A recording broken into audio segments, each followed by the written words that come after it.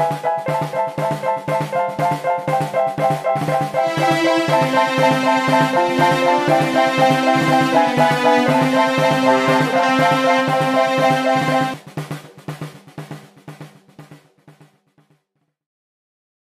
everyone, and welcome to the first official episode of My Writing Sucks. And if you haven't caught on yet, the title of the podcast is completely clickbaity to get you to click on it if you're feeling like your writing sucks, so I can spend the next 20-something episodes proving that you're absolutely 100% wrong and that your writing is certainly not as bad as you think, and that it really just matters that you're trying and growing and getting better.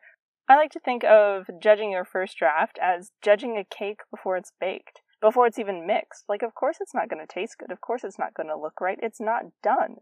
So don't judge your first draft of your first novel off of your favorite author's final draft that's gone through countless revisions and who knows how many editors. That's just unfair, and you're setting yourself up for failure. But anyhow, with all that said, let's jump in and totally judge Creative Canopy and my 14-year-old self's writing ability. And honestly, I have no clue where the idea came from, but the basic concept is your most generic fantasy world with your most generic female protagonist, and there's a dragon, and adventures ensue. That is the summary of Creative Canopy, with a lot of surprising complications that were totally unnecessary that we'll delve into when they arise, but basically, cliché fantasy is the plot of the novel. And just so you know, by giving all this summary, I am 100% just delaying the inevitable, which is, of course, actually reading the draft aloud to the internet. Here we go. Creative Canopy, Part 1 of the Canopy series by McKenna Myers. Because, fun fact, this was supposed to be a 5-book series. And before the story even starts, we're off to a great beginning, because I have a page of 5 completely unrelated quotes from Maya Angelou, Albert Einstein, Helen Keller, Eleanor Roosevelt, and William Shakespeare.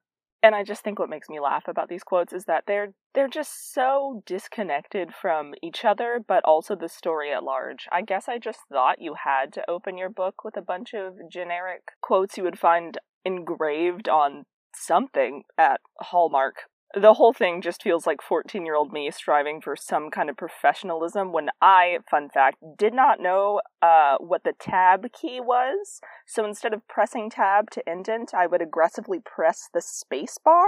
So all of my indents are really uneven and inconsistent. So professionalism was not a concern of my 14-year-old self.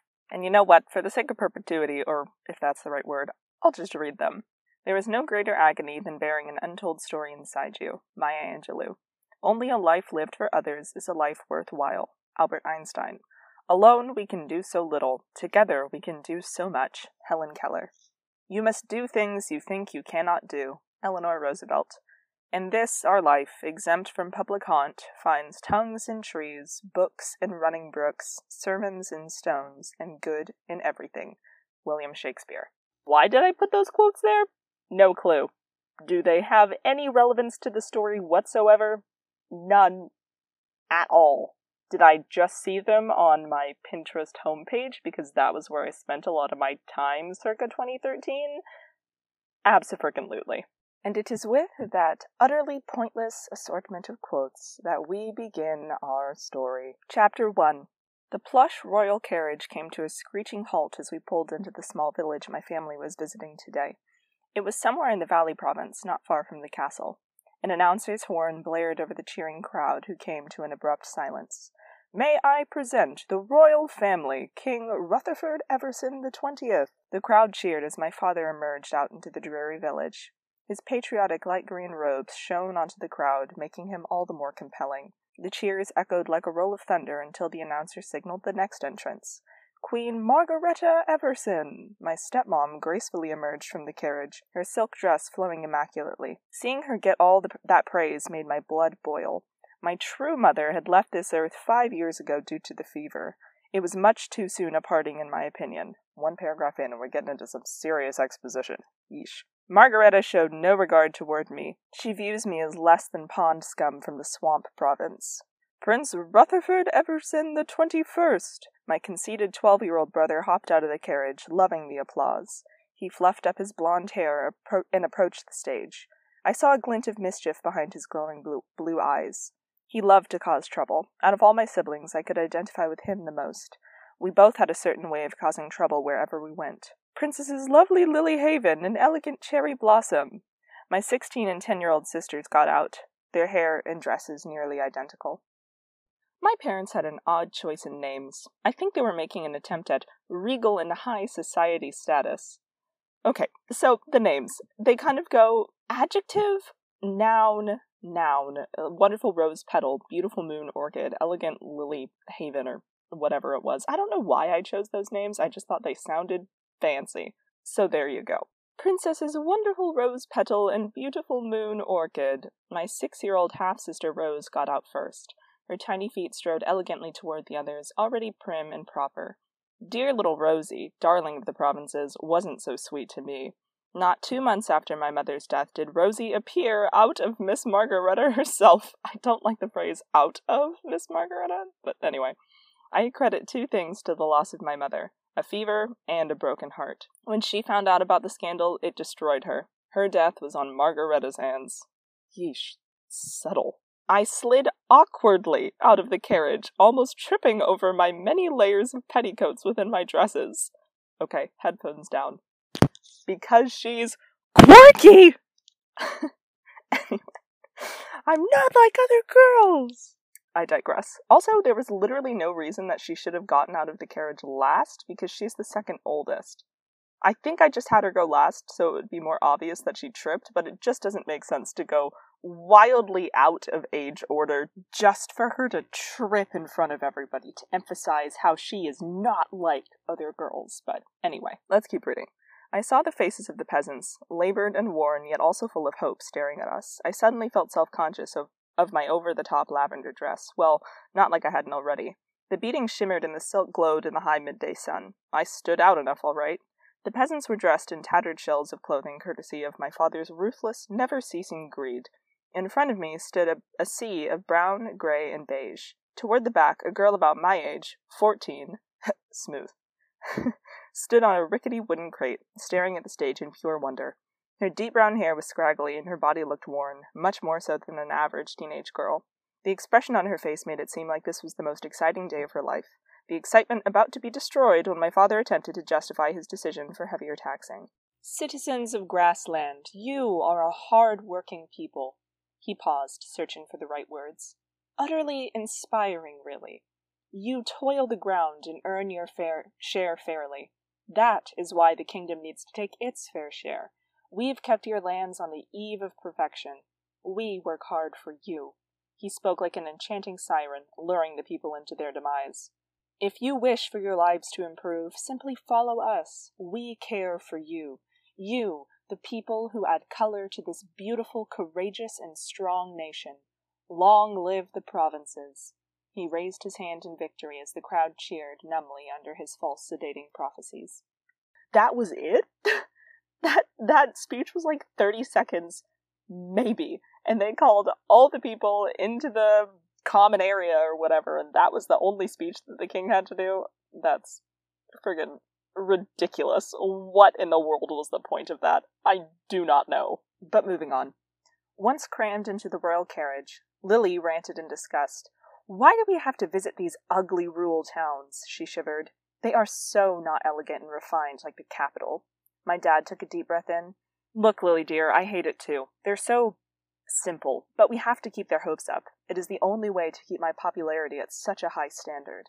He fluffed his golden gray hair like my brother did while enjoying his reflection in the tinted window. So, to keep your popularity up, you lie to your adoring subjects? Soon they're gonna find out you just use the money for yourself. I mean, the luxury bubble bath and the lawn bowling sets are just the tip of the iceberg. How about the golden egg collection? I said harshly. Yeah, I don't think harshly needs to be in there. My gosh. I really liked adverbs. Rose gawked at me from Margaretta's lap. Daddy isn't lying to them, he's just stretching the truth in his favor. She smiled contentedly and fiddled with her honey-blonde curls. Rose was a little brat, but I did feel a bit of pity toward her. She was being brainwashed into her parents' beliefs. Cherry threw me an angry look. Yeah, Orchid, how dare you accuse father of lying? I clenched my fists and glanced back at Cherry, irate. Huh. That was a $5 college word for this 14-year-old student. My name isn't Orchid, it's Cree. Lily pulled out some rouge, which I spelled rogue, by the way, which I think makes it better, and was applying it generally to her cheeks. Orchid, just because you were Grandma's favorite doesn't mean you should inherit her name. The thought of my grandma dampened my mood. She had been Queen Cree Everson 1 generation ago. Born a mere peasant, she grew up just like the subjects she would soon rule over. My grandfather, King Rutherford Everson the 19th, denied tradition to marry the commoner. It was the love story of the century. She had been the only one who understood me. Because I'm not like other girls! Obviously that's not in the text, anyway. I loved her even more than my own mother at times. Grandma had dubbed me her mini-Cree, considering I copied almost every move she made. The name Cree just stuck. My fondest memory is of her kind and compassionate eyes staring down at me as a toddler. She had died from the fever 4 years ago, not long after my mother left me. She abandoned her mini-Cree to be alone with her horrible family forever. Yeesh. Abandoned is quite the harsh word there. Girl, she just died. It wasn't her fault. She died of generic fever, TM. Not even a name, just the fever. It's like Victorian novel disease. That's what everybody dies of in those books, but anyway. I shook myself from my woes. I will always be Cree, Lily. No, you will always be beautiful Moon Orchid Everson, second eldest princess. I almost exploded on her. Almost. My demon for a sister continued applying rogue, making her look more and more jester-like than usual. My light blonde hair glinted in the sun as I ran it through my fingers. I sighed, in hopes we would reach the palace soon. The wide gates of the courtyard swung slowly open and revealed the outer courts of the palace grounds. Knights milled around aimlessly, and stout noblemen rushed in every direction, papers and books spilling out of their hands. The outer court was pretty pointless. My father claimed it would provide extra protection during an invasion, the likes of which never happened. The noblemen serving in the Royal House of Law lived out here too. I'll admit, I've never been comfortable with the fact that 80 obese men lived in my front yard. Okay, 14-year-old me, for as bad as her writing was, did have a few, funny zinger lines every now and then that kind of just come out of nowhere, but I think that's one of them. I actually find that quite funny. Good job, 14-year-old me. If that's the only good thing in the chapter, 10 out of 10, A for effort. When the carriage finally pulled up in front of the palace doors, I dashed out and ran up the steps. The grand staircase was at least 40 feet long, leading up to the majestic front door. An intricate design was carved by hand, depicting everything that represents the Valley Province. The glistening wheat fields, the capital, the lovely country towns. To the left and right, turrets arose off the main building in their marbled glory, spiraling up to the heavens. My dad called after me, "Orchid, go straight to Tutor Brimley, your lessons aren't finished." I rolled my eyes and kept going, giving him no acknowledgement. He rarely ever paid attention to me anyway. Horace stood at the top of the steps, staring at me expectantly. He happened to be our butler, an unfriendly nanny of sorts. He knew everything about each member of the royal family, where they were supposed to be and when seemed to be his specialty. His plump, solemn face caught my gaze as I dashed past him. "Lessons, Miss Orchid." Yeah, I know. Go deal with Miss Lily or something." I sped-walked into the grand arched doorway. The foyer was enormous, with a ceiling at least 3 stories high. Murals of all the kings of the past painted the walls. Basically, a bunch of my fat dead relatives graced the entrance to our home. My father chose such fine decor. See? Funny! Nice. Anyway, I paused as I passed the mural depicting my grandma. She was absolutely tranquil, stuck up on the wall. That was definitely the only mural I like in here. We're gonna ignore my, horrible tense switching back between past and present. It makes me itchy. I just hate it. Anyway. Her figure was captured perfectly, small and dainty yet strong. Her hair was in a plait that draped down her shoulder in one perfect silver rope with a jewel crown placed on her head. I sighed heavily and kept walking. I would just like to note that I very intentionally included the word plait instead of braid, because I just learned that word in, a vocabulary unit in my English class, so really applying my education in that paragraph. After 4 flights of stairs and a couple of hallways, I reached my chamber. It was small compared to everything else in the palace, but it was cozy. Even that being so, it was larger than many houses I'd seen in the country. In the corner, a giant window overlooked the entire central part of the valley. The view still paralyzes me every time I look through it. That tense is horrible. Anyway. The current afternoon sun was no exception. Green painted the sides of the valley as sunlight gleamed off the tips of the wheat crops to the east. The capital city buzzed with people in carts who from a distance looked merely like ants. I walked over to my intricately carved bureau and leaned up against the side. The symbols of the Valley Province, grapevines and peacocks, wove around the exterior. Okay, back up. I'm 80% sure both grapevines and peacocks are symbols of Dionysus, the Greek god of, like, drunkenness and revelry. Not what I was going for, but there you go. Do with that information what you will. Not sure about the peacocks, but definitely grapevines. Anyway, the little handles on the front were designed to resemble orchids, my namesake. I fingered the side, finding the little notches my mom had used to measure me since I was able to stand. Since last year I'd grown an inch, making me a staggering 5'3". My question for fantasy novels is, why do they always have, like, standard US measurements of feet and miles? The rest of the whole world doesn't even use that. Why does this fictional world have to as well? I don't know. Seems rather ethnocentric, but we're just gonna gloss past that. I really didn't like being so small at 14. Nobody took me seriously. They tend to ask me if I'm 9. When I deny it, they pinch my cheeks and tell me how cute I am. I changed into a normal cloth dress.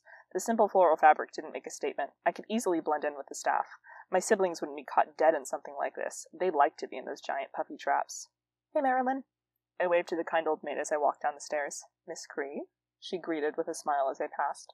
The staff always called me Cree, which I greatly appreciated. In return, I took it to heart to learn everyone's name. I considered them my friends, family even. When I reached the bottom of the stairs, I thought about turning right and going to my lessons with Tutor Brumley. Then I wondered what I was thinking and went left, to a different type of lesson. I dashed out the staff's door in the back of the palace. The afternoon was perfect for lessons, not hot or too cold. I ambled my way through the grassy field to the far left section of the inner court. Standing right where he always stood was Steef. Funny side note here. I named him Steef, S-T-E-F-F, because that year my mother's a high school teacher.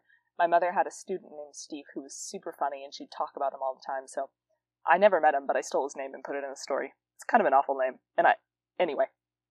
Steve, ready to start? I ran up to his side and he smiled. Steve acknowledged me with a flick of his sword and a genuine smile.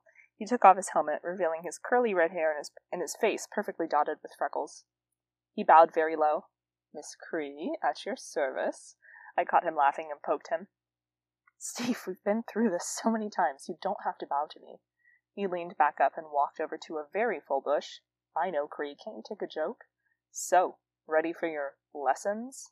I hate how lessons is in quotations here because it sounds like a little sexual, and I don't love that. Like, lessons.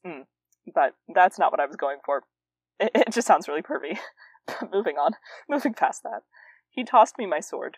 It was a beautiful silver blade with a brass handle. Nothing special, except that Steve had made it just for me, which I would say, side note, makes it totally special. The dimensions were perfect and the weight was flawless. When I was doing a move correctly, the sword felt like a weightless extension of my arm. You know I am, I smiled brightly. Steve was the best swordsman I'd ever met. He made a pretty terrific teacher, too. Okay, come here. For a while, I've been teaching you striking and blocking, both very vital during battle. He lunged toward my middle, and I swung my sword upwards, blocking his worn-down regulation braid. Very nice, Cree. 2 years has taught you much, at least with your reflexes. He sounded pleased with my work. Okay, so I just realized, he said 2 years. Cree is 14, so that means she's been doing lessons with him since she was 12. He's a little bit older. I remember thinking he was probably like 16 or 17. So I want to know how this started, how a 12-year-old princess started working with an older teenage knight to learn sword fighting. I literally never once considered these things when I was writing it, but it's kind of weird the more you think about it, so we're just gonna not. Moving on. Now, to warm up, we bobbed and jabbed and weaved for half an hour until Steve surrendered from exhaustion. I smirked. I could go for hours, Steve. I know, you've got the energy of a herd of stallions. His face suddenly became solemn as he continued. Now, on a serious note, I've been waiting for the right time to teach you this move. This move will, I guarantee, save your life in a duel. Not that I expect a lady of your status to be doing such things, he laughed lightly. It was taught to me by the horn blew, signaling for the knights to fall in. Convenient horn! Yeesh. Dang that horn. Whoa, language, Steve, jeez. I'll teach you next time. Sorry we couldn't do anything new. I shrugged. It's okay. I'll see you soon enough.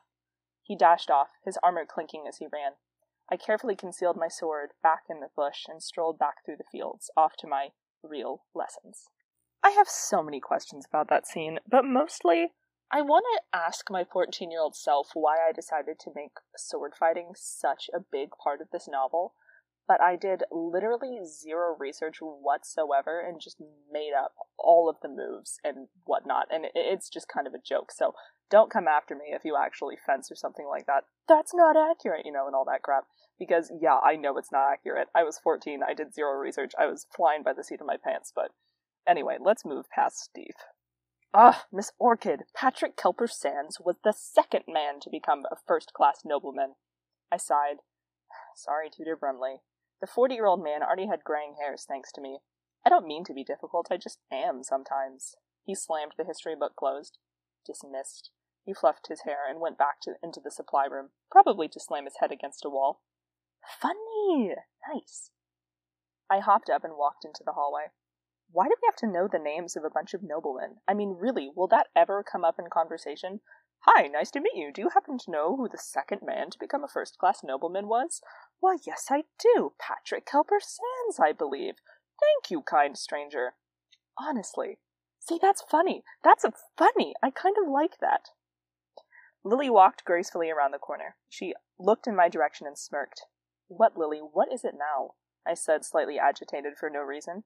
She came up next to me and said happily, The son of a duke from the coastal province is coming to visit me. My true love is finally in my sights, she sighed dreamily. I bet he's interested in marriage. Lily, every time a man under 30 enters the castle, you suspect he's interested in marriage. Boom! Roasted! Get him! She stuck her nose in the air and kept on walking. I taunted further. I bet he's horrible, just like they all are and always will be. Lily glared at me. Well, at least my prince is coming. Yours never will. No prince would ever like you. You're rebellious, rash, and... She paused for a moment, searching for the right word. She finally spit out, annoying! You're just a lost cause, Orchid. She stormed away in aggravation. Normally, that wouldn't faze me, but for some reason she managed to hit a nerve. I dashed down the stairs to the palace kitchen, with steam nearly blowing from my ears, yet somehow one glistening tear traced down my cheek. And that's the end of Chapter 1. Well, we are certainly off to some kind of start with this story. But now having read all that, my goal for this podcast is to talk a little bit about writing and what we can learn from the chapter that we just read. And I think something that needs to be talked about with this first chapter here is the goal of first chapters in general. And the goal of any first chapter of any book is to hook your reader and get them interested in reading the rest of the story. Because the first chapter is also what you would potentially be submitting to agents when you're querying your novel. So you really need to be showcasing the best of your writing and the best of your story. Even though your favorite moments might come deeper into the plot, the first chapter needs to be engaging enough to make a reader want to read more. And having read the first chapter of Cree of Canopy, it does not do that at all whatsoever, remotely. It doesn't set up any kind of larger conflict. All we get is the basic sense of some familial tension between Cree and her family, specifically Lily. We don't even really get a whole lot of detail on why she hates her family, other than she's salty that her grandmother died and kind of mad at her mom for dying too. Also, Margaretta's kind of a villain, but the big thing about this chapter is that nothing happens. They go on the tour, Cree does nothing except look. They go home, she vaguely sword fights with Steve for a paragraph and a half. She does lessons that are frustrating with Bremley, and then randomly bumps into Lily in the hallway. She takes not a whole lot of agency in the story, and there's just nothing happening. This does the opposite of everything that a first chapter is supposed to do. I think about this chapter in comparison with the first chapters of two other middle grade novels that I've written. So, the first one was about a girl whose mother has breast cancer, and the first chapter opens with the day they shave her mother's head. That is a very visceral reminder of what is going on, the whole family is involved, and it really gets you invested in the emotions and presents the problem immediately.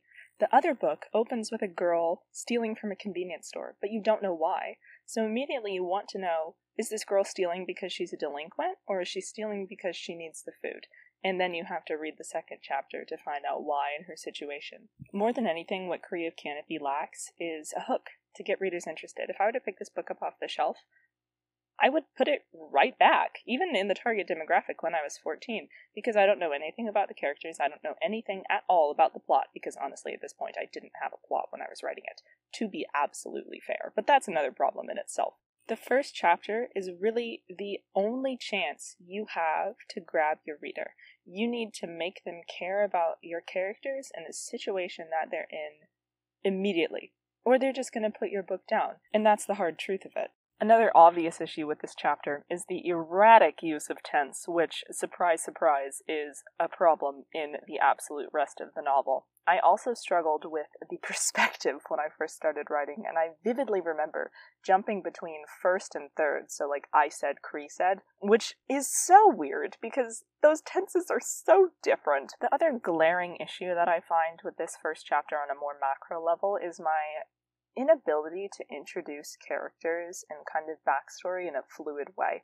I just kind of throw all of the siblings out there at once with their long, confusing names mixed in with their ages, and you aren't quite sure who's who, and they aren't given distinguishing personality traits, and then on top of that I'm trying to throw in the detail that the mom died of the fever, that the grandma died of the fever, but I straight up don't think I say who died first, and honestly in my head I can't even remember who I had die first either.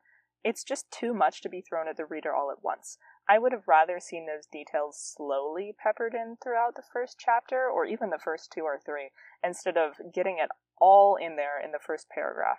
Unless it's explicitly, is that the right word? Unless it's directly necessary to understand the opening scene, I don't think it's necessary to include all of that backstory. That can be unrolled slowly as you start moving with the story and caring about the characters more. A good moment to have done that for the first time could have been when Cree was walking in through the foyer when she saw all of those murals. That could have been a great time to introduce the grandma initially, and then have her have all those thoughts about her name and how that's Cree, I'm Cree. It could have been sweet, but instead it felt more shoehorned in the beginning as well as there, and it was just awkward. And the last big flaw that I want to point out about this chapter in hopes that you can learn something from it is my horrific pacing.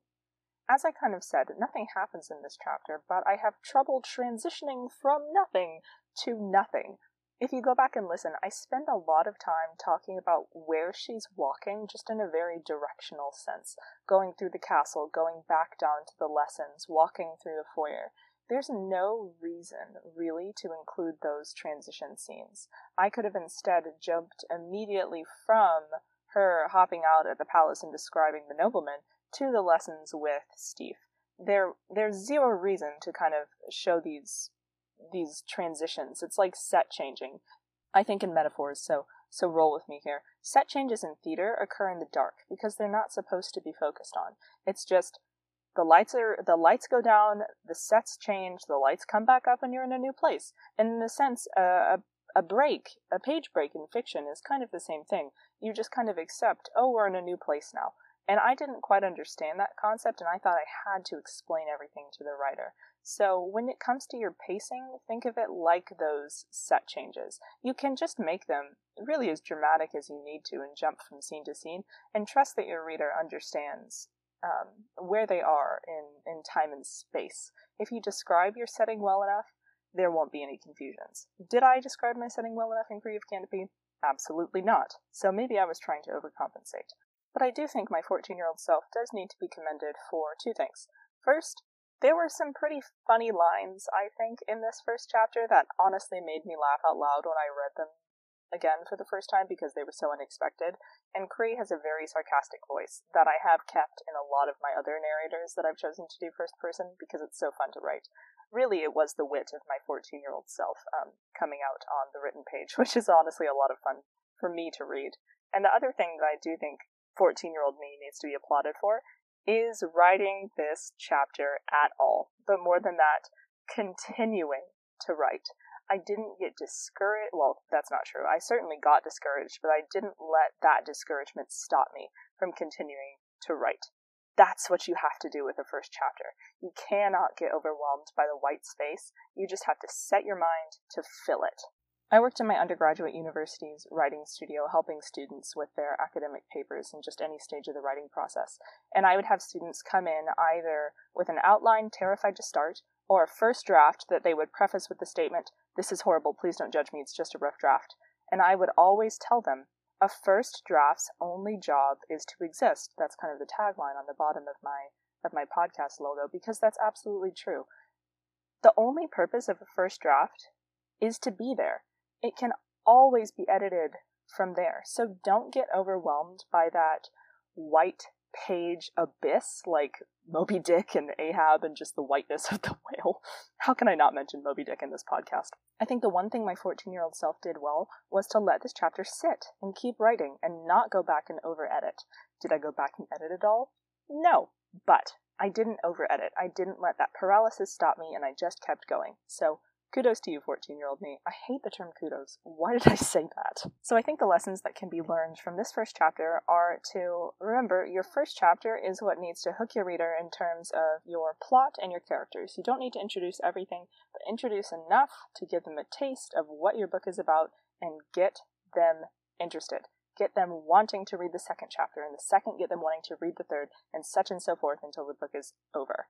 The second lesson to consider is keep your tense consistent on a very basic level. And lastly, really focus on your pacing. Consider how you're moving from scene to scene and don't feel the need to explain all of your transitions if they're not necessary or don't really serve a purpose to the larger story. Make sure every word that you write is paying its rent, is pulling its weight in the story.